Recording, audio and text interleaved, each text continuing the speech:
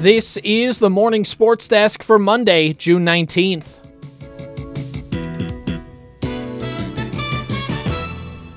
All right, we've got some high school sports we need to cover. Uh-huh. We've got some Minnesota Twins we need to cover. Uh-huh. But I just remembered something, CJ. I wanna throw this at you here very quickly. Okay. And see if I'm onto something or on something. Maybe this can be a brand new bit for the Morning Sports Desk. Okay. Are you onto something or on something? You're familiar with the a regional pizza chain called Zorba's, correct? Yes, I've heard of them. Wife is a big fan of the nachos. You've heard, you've attended, you've partaken in.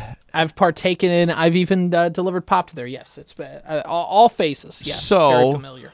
You mentioned the nachos. Nachos is a great example. What is the one sort of, I guess, like advertising quirk, the marketing quirk that Zorba is probably most known for?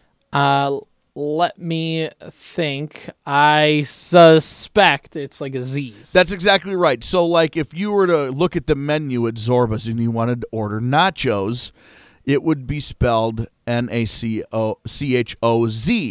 right? If you wanted a pizza with sausage on it, it would be Z, right? Basically, any S is replaced with a Z. Any S is a Z. Okay. Now, this is important here. I'm when you read through the menu, when you order something off the menu, you don't say, "I'll take the sausage pizza, please," do you? No. You still pronounce it with the normal S. Outside of, like, once in a while, there's probably like a dad that's got some confidence that's right, or throw it out there. and I get like nachos kind of has the Z sound at the Yeah. end.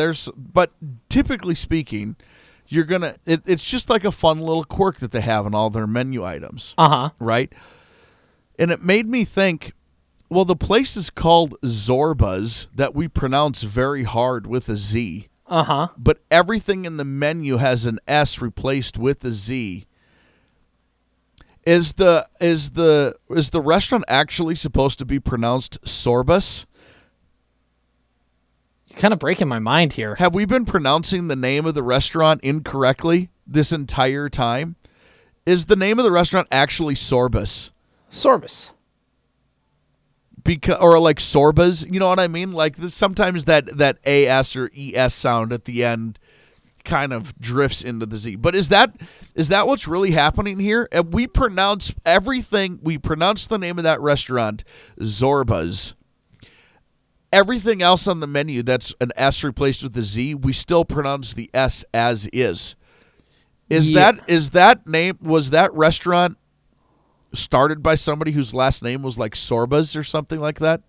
Are we pronouncing the restaurant name incorrectly is my question. Well, so I think my guess is no. My guess is you're probably more on something than onto something, but I wish we had the X-Files music to cue up your entire spiel. That's a legit question though, isn't it? Yeah.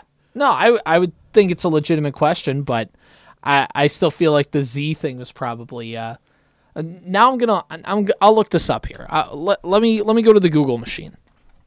All right. I don't know. I just I mean, unless I've just taken this incorrectly the entire way, and I have been, I'm supposed to order a size small soda pop from the fountain. You know what I mean? Yeah. Let me. I am supposed to order just a medium pepperoni and sausage pizza. I'm overloaded with Z's right now. There's so many Z's the whole time. I'm on their website here. About our restaurant.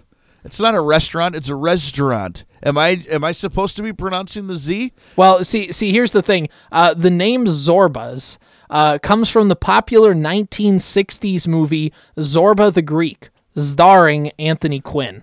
Sure. Zorba was fun-loving, free-spirited, carefree, and happy, okay. and that's why they named it. So my guess is the Z is intentional. Well, if you're fun-loving, carefree, and happy, then you don't care that I pronounce your Z's like an S everywhere else. I suppose, yeah. All right, no, that's good to know. I didn't know that. I didn't look up the history of it. So now, yes, it is 100% supposed to be Zorba's. So the final verdict, Corey, is on something. On something. All right. Okay, well, glad we got that settled. Nice to know. All right. Thanks, everyone, for working that out with us. I appreciate it. Working through that together. Boy, I thought I'd cracked the code there for half a minute. You were like this close. Right, it was right there for the taking. You're on the verge of greatness. I thought it was like some guy named Mr. Sorbus. You know what I mean? And he didn't like being called Sorbus. So Yeah. It was like Zorbas because Z's are cool. He was a product of the 90s. Yeah, he's like from Borup or something and wanted to start a cool restaurant on a lake, and then it turned into this chain. And anyway, state baseball wrapped up over the weekend, CJ. Yeah. Your Class A champion, Foston. The Greyhounds beat Lyle Pacelli 3-2. Congratulations to Foston. Oh, by the way, a little discourse on State High School Twitter, State High School baseball Twitter, about getting to the end of the season, comparing to the beginning of the season.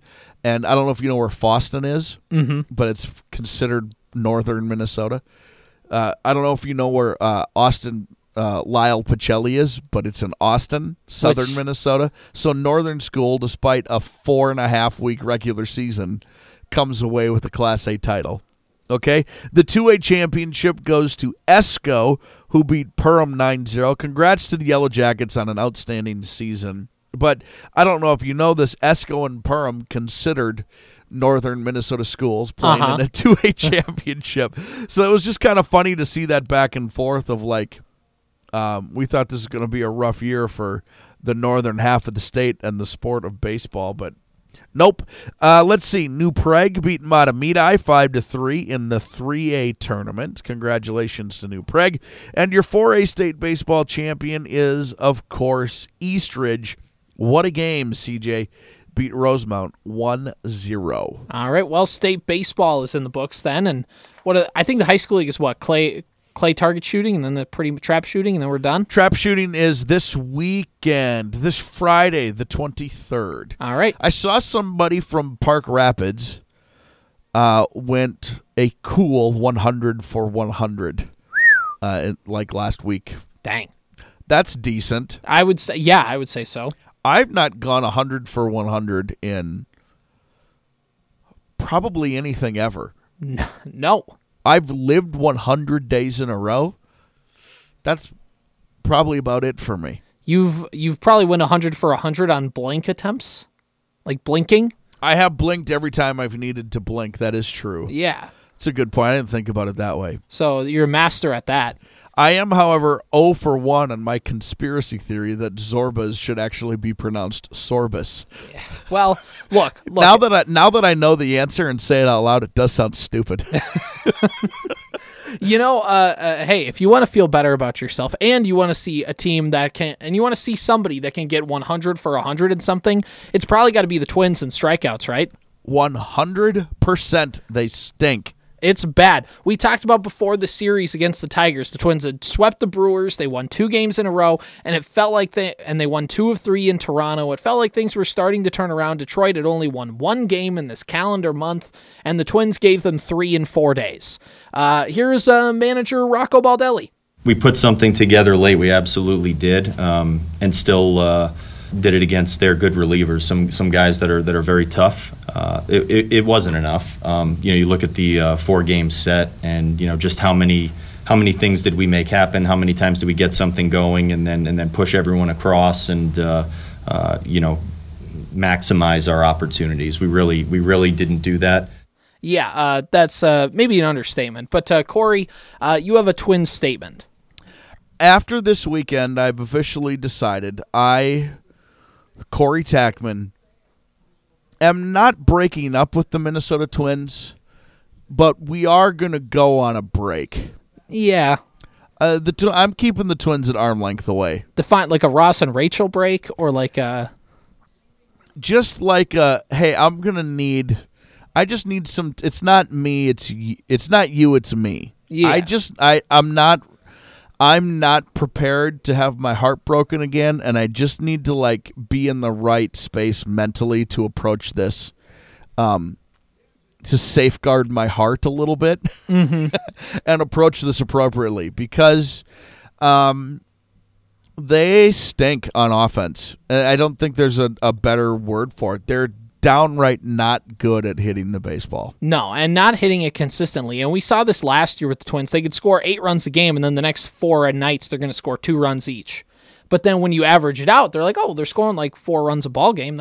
And that's the thing that the Twins have had an issue with. And striking out. They're on pace to strike out the most out of any team in Major League history. And it gets to my point about this Twins offense, Corey, which is they don't have an identity. And I know that people say, well, home runs and strikeouts, weren't they the Bomba squad a few years ago? That you're right, that they were. In 2019, which is now 4 years ago, and almost nobody on that team is still around. And nobody who's on that team is hitting well. Buxton's 0 for 21. Polanco's been made multiple trips on the injured list this season, and Max Kepler stinks.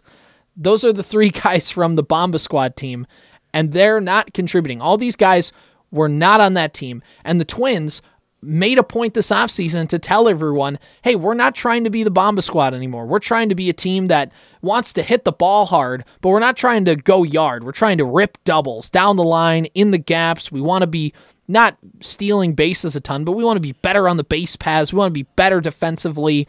And all of those things have just not materialized. And whether it's on a front office, whether it's on the manager, whether it's on the hitting coach, whether it's on the philosophy through and through, I don't know what it is, Corey, but we came into this season saying up and down this Twins lineup, it's potentially really good, but we don't know what the ceiling is for this offense, but we also didn't know what the floor was, and right now we're in the basement.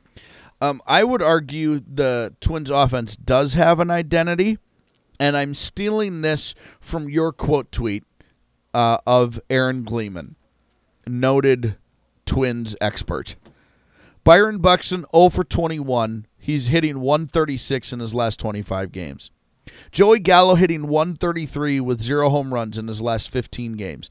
Max Kepler hitting 130 with 1 homer in his last 20 games. Christian Vasquez hitting 183 with 0 homers in his last 38 games. CJ, the Twins have an identity on offense, and it's that they don't have an offense. That is their identity. I would the pessimistic view on all of this is they have an identity. It's that we suck at hitting. They're in a bad spot. It's really bad. And not to belabor the point, but things could be worse. You could be the Pittsburgh Pirates. They were getting on a bus to go to their game to Milwaukee. And we can end on this, is that they were on their bus to Milwaukee from their hotel. Yep. And turns out that the bus driver, whose name is Ronald Funderburk, awesome age name. 61 of Shelby, North Carolina. He thought it was pretty awesome, too, at the bar last night when he was getting sloshed. He got pulled over for a DUI driving the Major League Baseball team to the stadium. Oh, no kidding. Yeah. That's exciting. It's exciting for everyone involved. How would you like to be the team on the bus? You're like, is this guy drunk? Right. And only to be pulled over and be like, he is. He's hammered. And he's driving millionaires to a baseball game. That could have been very bad. It would have made the news, that's for sure. I mean, it did anyway, but it could have really made the news, and that would have been... How would you like to be that guy at the shuttle service that's like showing up to work drunk, like, please don't give me any big assignments today. You're driving the Pittsburgh Pirates to the ballpark. Oh, no. Could any other day, please? I know I've been asking for this assignment for 6 years, but could we do this tomorrow, maybe? Can I drive him home from the stadium? You could tell he was having a conversation with his coworkers the night before, or like people at the bar, and like, don't you have to work tomorrow? They never give me any good assignments anyways. What do I care? I got a stupid 7th grade field trip to the Science Museum. Not that being drunk with 7th graders in the bus is any better. Turns out driving drunk just isn't good all around. This has been the Morning Sports Desk for Monday, June 19th.